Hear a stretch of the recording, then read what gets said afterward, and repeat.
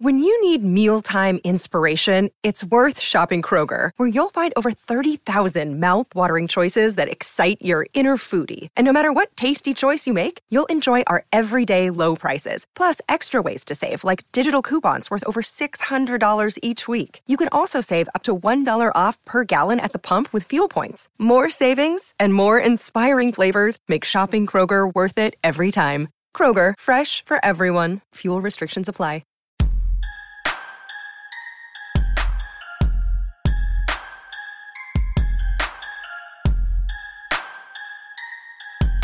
Hey everyone, welcome to our Tuesday edition of the Orange and Brown Talk podcast. I'm Dan Lobby along with Mary Kay Cabot. This is another Hey Mary Kay edition of the podcast with questions from our Football Insider subscribers. Cleveland.com/Browns, the blue banner at the top of the page to get involved in that. All right, Mary Kay, let's start here. We did touch on this yesterday, but now things are official. Things are going to start moving. Jonathan Gannon did, in fact, get the job with the Arizona Cardinals. This impacts the Browns on a number of levels because it means the Bengals still have their defensive coordinator. That is significant. But directly for the Browns, it probably means, as you reported on Monday morning, that they're going to be looking for a new quarterbacks coach, as Drew Petzing is very likely at the top of Jonathan Gannon's offensive coordinator list. Yeah, and I think that's pretty significant. Kevin Stefanski has been very close with Drew Petzing since they were together for 4 years in Minnesota. Jonathan Gannon was there for that period of time also with Kevin Stefanski and Drew Petzing in Minnesota. So I think it's somewhat significant because Kevin really likes him a lot and sees something in him. But you can't always keep these young coaches because they get better opportunities. And right now, he's not, in line to be calling plays for the Cleveland Browns anytime soon. And yet, if he goes to Arizona with John Gannon, then he will be calling the plays right away for Kyler Murray as soon as Kyler Murray comes off of that torn ACL. Now, the interesting thing about that is when I did the takeout on Jonathan Gannon, by the way, congratulations to Jonathan Gannon, the former St. Ignatius star, for getting this job as head coach of the Arizona Cardinals. But when I talked to him extensively at the Super Bowl, and I think I mentioned this before, that he gave me 1 full hour for an interview, that was pretty cool. So thank you, Jonathan, for that. While he was busy at the Super Bowl, took the time out to do that for his, hometown news outlet. So that was very cool. But we got into a lot of philosophical things, and one of those was about staff building. And it is his fervent belief that you don't have to have coordinator experience to come in and just start calling plays right away. Nick Sirianni called on him to be his defensive coordinator, even though John Gannon had no experience calling a defense. Nick Sirianni liked what he saw in Jonathan Gannon, threw him out there, and just let it rip. And I think that's basically what Jonathan Gannon is willing to do with Drew Petzing. He likes the person, he likes the intangibles, he likes his football acumen, he likes the way he relates to people. So he's going to give him that job, and he's going to let him go. I mean, I think he will have that job. Now, maybe there are other candidates as well. I'm not 100% certain. But that, of course, then does open up the quarterback coach job, as we talked a little bit on yesterday's pod about. It opens up that job for Cleveland and Deshaun Watson. So the approach here for the Browns with potentially having to fill that job, how much input ultimately do you think Deshaun Watson will have, and how much input do you think he should have? I don't think it would be the worst idea in the world if he did have some input. In fact, as I mentioned yesterday, the name Quincy Avery came to my mind. Now, again, that would be a completely out-of-the-box hire. And I doubt the Browns have even thought about it because he's more of a private quarterbacks coach guru kind of guy, more so than an NFL assistant coach type of coach. But sometimes thinking outside of the box can get you somewhere. And I would bring in Quincy Avery for an interview. He's been with Deshaun Watson for many, many years. I think he's been with Deshaun since before he was in college, I believe. And he's been, he's done a really nice job with him. He's the one who spent 11 weeks with him during his suspension, and he just knows him as well as anyone. And when you lose a guy like Jacoby Brissett, who's been like a friend, mentor, confidant to Deshaun Watson, I just don't think it would be the worst idea in the world if you had that kind of a presence in town for him or in the building for him. Again, I don't think it's been thought about or mentioned, but it's something that I would at least explore. So that's one thing that I would do. But then they've got guys on the staff that can do that job. As we mentioned, TC McCartney worked extensively with the quarterbacks in 20 and 21, and he's a former quarterback himself. So he's somebody that I think would be a candidate. Chad O'Shea, initially I didn't have him in my story yesterday, and it's because I kept thinking that Chad O'Shea was going to go somewhere and be an offensive coordinator, and he still might. I mean, who knows? Who knows? Somebody might still try to hire him for a role like that. But what we do know is that he did not get the Ravens job. That went to Todd Monken, former Browns offensive coordinator.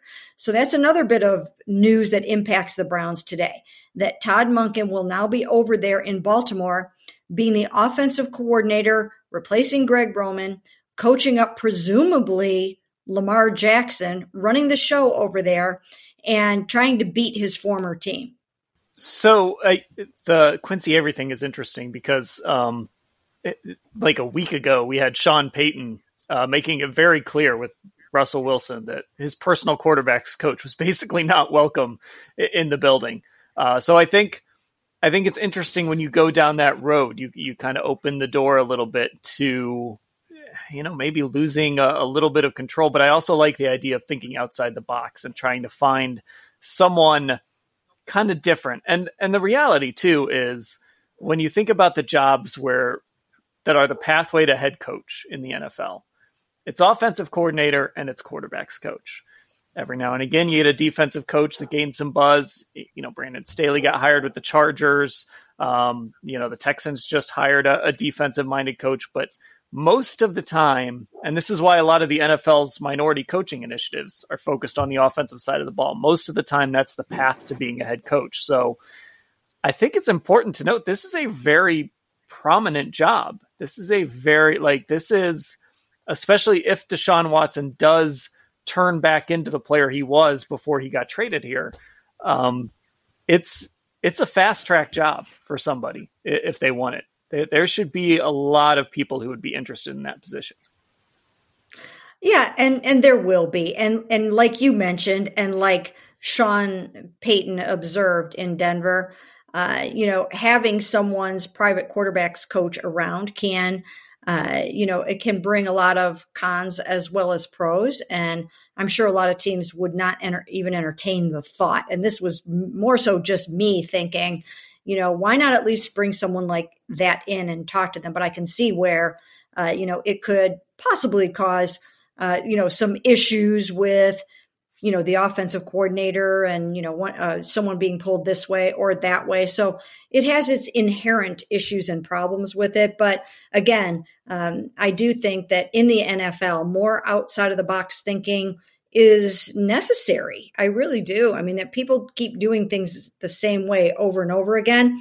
And sometimes you can, reframe it and try something a little different and a little new. But like you said, it's a great job for somebody. It's a really, really great job for somebody. Now in Cleveland, not as great of a job as one might think because Kevin Stefanski's calling the plays. And then you've got Alex Van Pelt, who would be next in line for calling plays. And so the quarterback's coach would be, third in line. But if you can really do some great things with Deshaun Watson over the next couple of years, you would open yourself up to other jobs, other opportunities, and you could be sitting pretty in a couple of years. So it's an important job. It's a very, very important job. They could also bring someone in, and we talked about this yesterday a little bit, with a fresh set of eyes, someone who has worked with a dual threat quarterback before and is really, really good at it.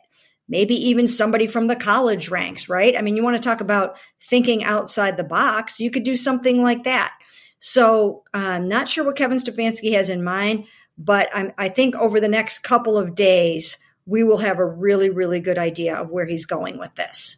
Yeah, I think it would be, again, like I said yesterday, nothing against TC McCartney. I think it would be a disservice to this team to at least not do a really extensive search. And if you land on, hey, you know what, we want to keep this internal and we want to promote, TC or Chad O'Shea or somebody like that, that's fine.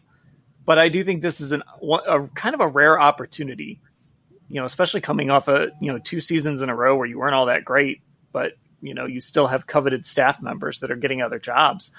This is a great opportunity to kind of open your doors a little bit and just sort of see what's out there and see what you can do. Because the quarterback coach too does more than just coach the quarterbacks. This is a key member of the offensive staff as well. Yeah. And when you look at what the Ravens just did, they just reached back into the college ranks to tab Todd Monken, who just won a couple of national championships, with Georgia. Now, of course, he's been an NFL offensive coordinator before here and in Tampa. But again, sometimes it's out of sight, out of mind. So again, the Ravens were thinking a little bit outside the box and went and got Todd Monken. And apparently, they want to bring some of that. I mean, he's got that air raid background, sort of that college, explosive, high flying vibe to him. And, it'll be interesting to see if the Browns are open to doing something similar. I don't really know. They've been very mum about this so far, but yeah, it's an opportunity to try something a little new and different. Okay, let's take a break here early, and then let's get to some questions about the defense that were sent in from our Football Insider subscribers. And we are back on the Orange and Brown Talk podcast, the Hey Mary Kay edition of the podcast here on a Tuesday. So a couple of defensive questions, Mary Kay, and I want to start with this question about, actually I just hit the wrong button here, so I've got to find it. Let's talk a little bit about Greg Newsome, because, and you put a post up about this, and it's something we haven't really addressed too much here on the podcast. So this question comes from Jay in Canton, again, as he puts it, with Greg Newsome indicating he doesn't want to play in the slot. Would the Browns consider, I'm going to paraphrase here, would the Browns consider trading him if there isn't a role for him on the outside? Right now I'm going to say no. I mean, he was Andrew Berry's second first-round pick. You don't want to give up on a guy that soon. They tabbed him in the first round for a reason. They believe in him, and you can never have too many good cornerbacks. They really like what they have back there in the secondary. And I just don't think they would be open to that right now. They also, I think, would run the risk of a player saying something on social media and then other players thinking that they can do the same sort of thing if they don't like what's going on with them, and, perhaps find their way out of town if that's what they're hoping for. Now, we have no idea if that's what Greg Newsome wants. All we know is that Greg Newsome doesn't love playing in the slot, and he wants to play on the outside. At least he wants to play on the outside more than he did last year, which he was primarily inside. So that's all we know so far. We don't know if he's trying to push the envelope to the point where they say, well, geez, if he doesn't want to do that, maybe we ought to trade him. Like, we don't know if that's what he wants at this point. So, I think we have to, just kind of wait and see and, maybe get a chance to talk to Greg. That might not happen until the offseason program begins in April, unless we catch up with him somewhere else. But yeah, so it's really interesting to hear him answer NO in all caps when someone on social media said, are you open to playing inside again next year? Now, as we know, or as some of us know, Perion Winfrey kind of put a meme out after that, where the person in the meme said, like, hell no, to that question, and Greg retweeted that. So it was almost like he doubled down on the notion of, like, no, I don't want to do this. So I think he's making his feelings very public about this. And either he's just going to have to suck it up and do it, or they're going to have a conversation about it, or something. But I think in some fashion, it's probably going to have to be addressed in some way. Now, I don't know what that's going to look like. I don't know if he needs to go in and have a conversation with Jim Schwartz. Not really sure how it's going to manifest itself, but I think this is going to have to be addressed. Yeah, something's got to give here. And that doesn't mean that he has to be traded, but something has to give with the playing time here. And there's a few things at play, right? I mean, first of all, maybe he ends up being the best option as the number 2 outside corner. There's no guarantee that Martin Emerson can start and play 900 snaps on the outside and be successful. But if they believe that Emerson can do that, then there's a problem, because outside corners don't want to rotate. I can guarantee you, if Greg is your number 2 corner on the outside, he's not going to want to play half the snaps or 75% of the snaps. He's going to want to play every single snap, like most outside corners do. So we'll see. Jim Schwartz is going to have to sit down and have a long conversation with Greg and figure out what that role looks like. And for all of these guys, I think they just sort of have to realize, like, if you want to go win and you want to win at the highest level, there's got to be some sacrifice, and you've got to be willing to maybe do some things you don't want to do. So I don't know. I think this was a social media post in February. I don't know if it's going to have this resounding or this huge ripple effect that derails the Browns season, but it was interesting. And it is interesting how adamant he's been for a while now that he doesn't want to be in there anymore. Yeah. And you know what? I just have a feeling that it's going to be one of those situations where even if he is almost alluding to the fact that, hey, if I'm going to play on the inside, I want to go elsewhere. I just think it's one of those situations where the Browns are going to be like, no, that's not happening. If we need you to play on the inside, you're going to play on the inside, and we are not trading you. You are our 2021 first round pick, and you're here for the long haul. So you have to do what we expect you to do. I mean, I think it's going to be one of those types of situations. Remember when another first round pick in David Njoku wanted to be traded, and Andrew Berry was like, not happening. So, we'll find out more as the next, month or so goes along, but it could just be a situation where Greg just has to do whatever the Browns come up with for him to do.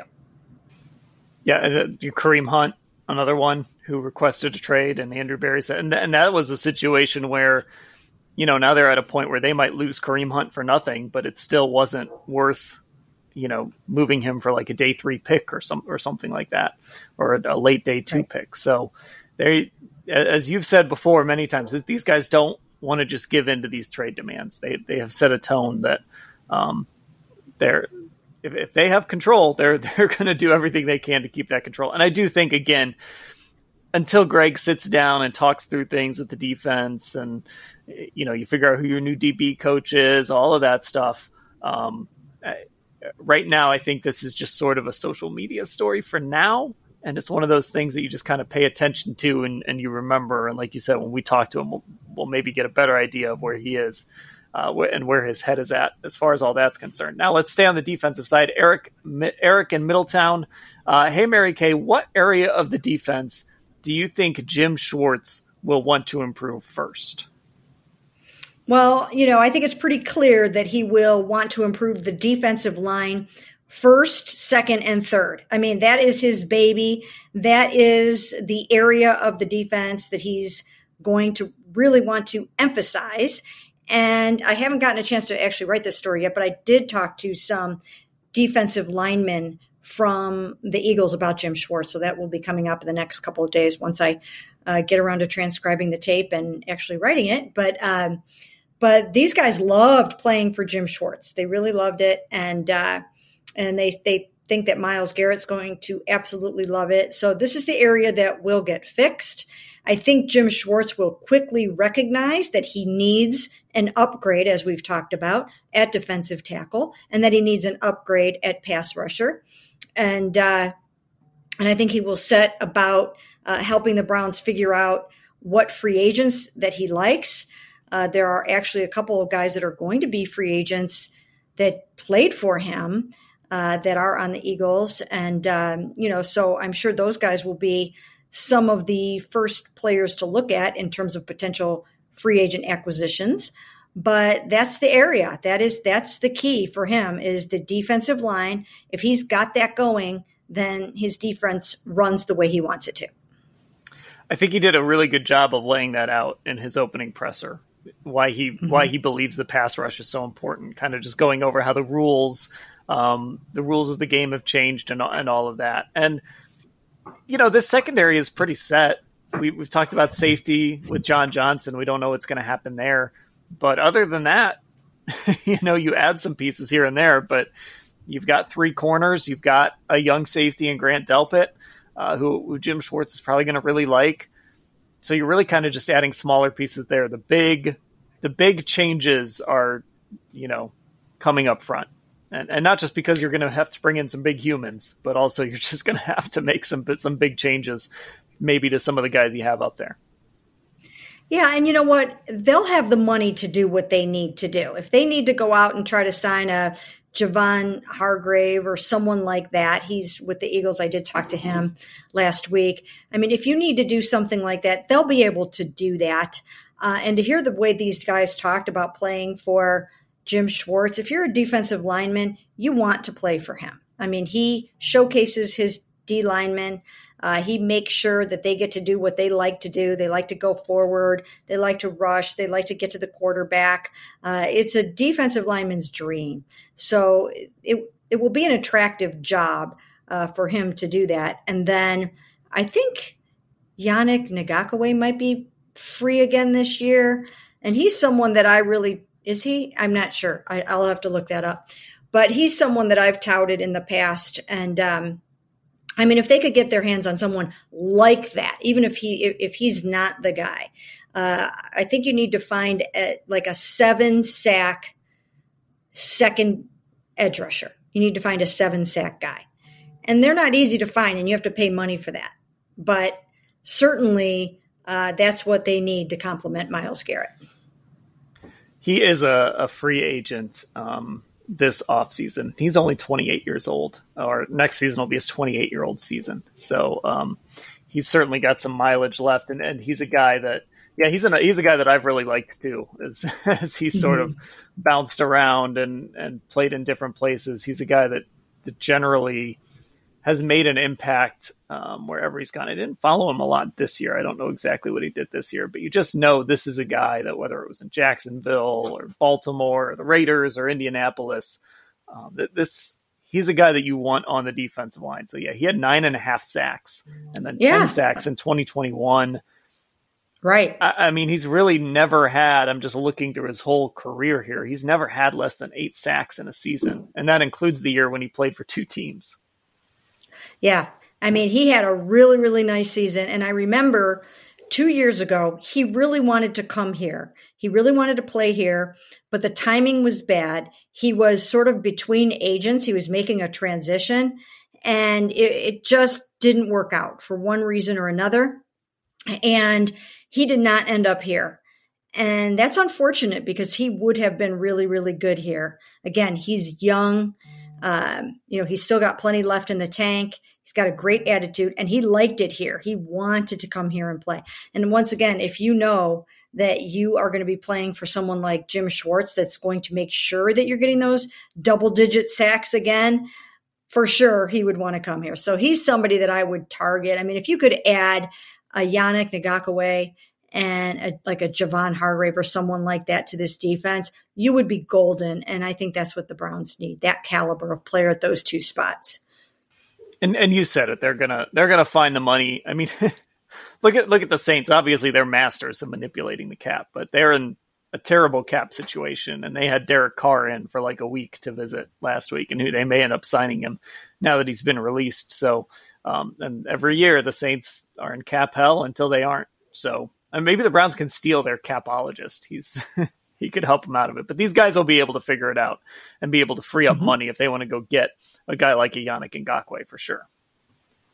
Oh, absolutely. And I mean, these guys, I mean, it's hard to believe, but as we sit here and tape this on February 14th, happy Valentine's Day, everyone. As we tape this, we are only 1 month away from the start of free agency. I mean, March 13th is when you can start to negotiate contracts. It's that pre-period that happens before the actual start of free agency on the 15th. March 13th is less than 1 month away when you could actually land guys like this. So it is hurtling towards us. And of course, we will be going to the combine at the end of this month. And a lot of that business starts to take place right there in Indianapolis at the combine. And so, I mean, it's here. The acquisition season is basically here. And, now is the time when you are making your little wish list and trying to figure out just exactly who you want. And then, of course, at this point, you don't know who's going to get franchised, who's going to get extended, who's actually going to be available come March 13th. But now is the time where it's time to dream.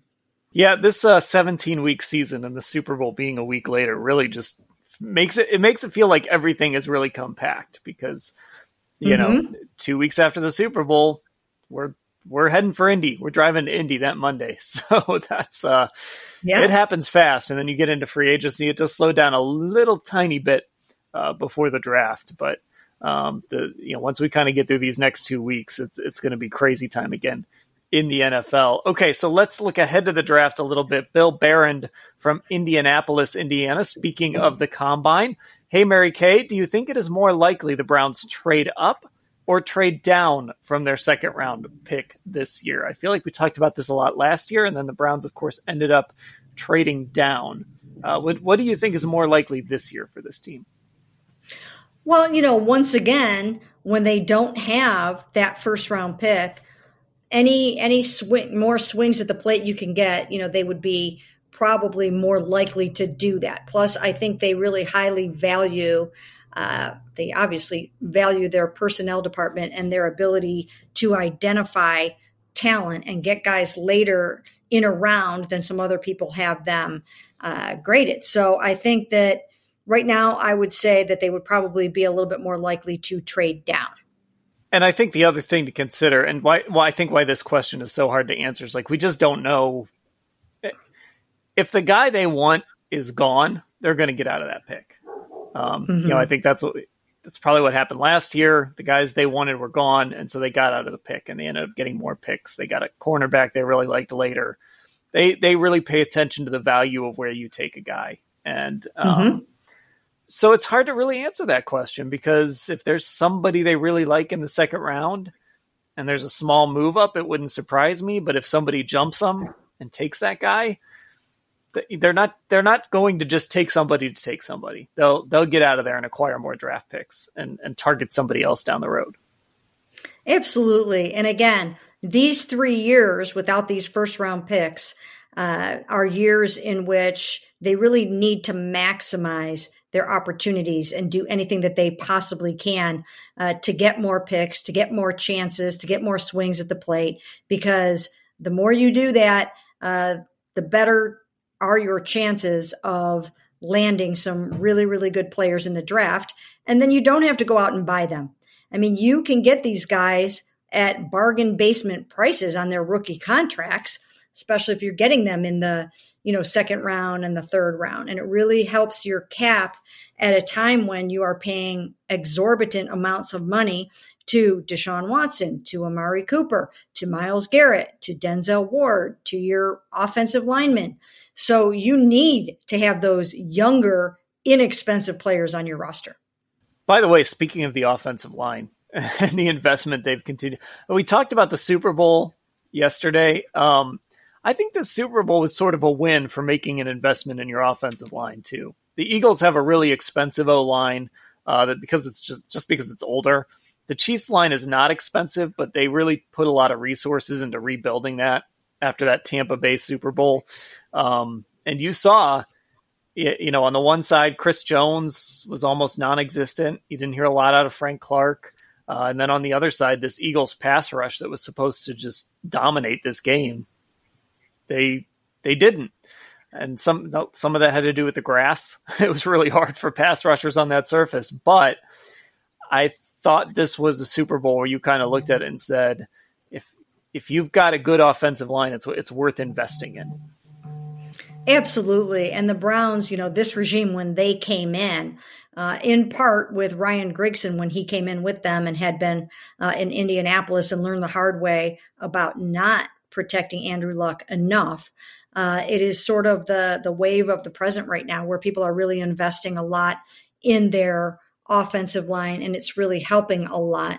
The thing that I did think about, though, too, during the Super Bowl was the fact that with so many mobile quarterbacks now, I mean, it is increasingly difficult to get those sacks. I mean, it is. I mean, the more mobile quarterbacks that you have on your schedule, the harder it is going to be for a guy like Myles Garrett to get home and get those sacks. These guys are so elusive, and and they just sneak and slip right out of trouble and scramble away from trouble. And so it will change, it will continue to change the game and how those pass rushers get home. If I'm not mistaken, the only sack in the game was when Jalen Hurts ran out of bounds. Short of the line. There wasn't like a real sack in that game, which was wild considering the defensive players that were involved. So speaking of defense, last one here, this comes from Howard in Los Angeles, and he has a question about the linebackers. Hey, Mary Kay, confounded by the fact that no one mentions the Browns need linebackers for the upcoming season. In your opinion, do you think they have good linebackers, and what do you think they should do at the position? Well, it's a really good question. Part of it is going to depend on who comes back healthy and when. Okay. So you've got Sione Takitaki, who had a really nice season coming off of a torn ACL. You're going to have to see when he can get back. Then you've got JOK coming off of a mid-foot sprain. You have to see when he's going to be back completely healthy. Then you have Jacob Phillips coming off of an injury, so you have to see how he's doing. You've got Anthony Walker, who's set to be a free agent, coming off a torn quad. So most of the linebackers, as we know, were injured for all or parts of the season last year and are coming off of major surgeries. So I think they're going to have to go out and get a couple of really healthy guys. And I think it's also going to depend on what Jim Schwartz likes or wants in a linebacker. I think that Andrew Berry will work really hard to make sure that they're supplying Jim Schwartz with what he needs for his defense. And they're going to have a different view of things, a different voice in that room than they have had over the past couple of years, advising them on what is needed. So if he wants bigger linebackers, he'll get some bigger linebackers. If he's really happy with what they have in terms of, the speed and the ranginess and that kind of thing, then maybe they'll be okay. But it will depend on those two things. What does Jim Schwartz want, and who's going to be healthy?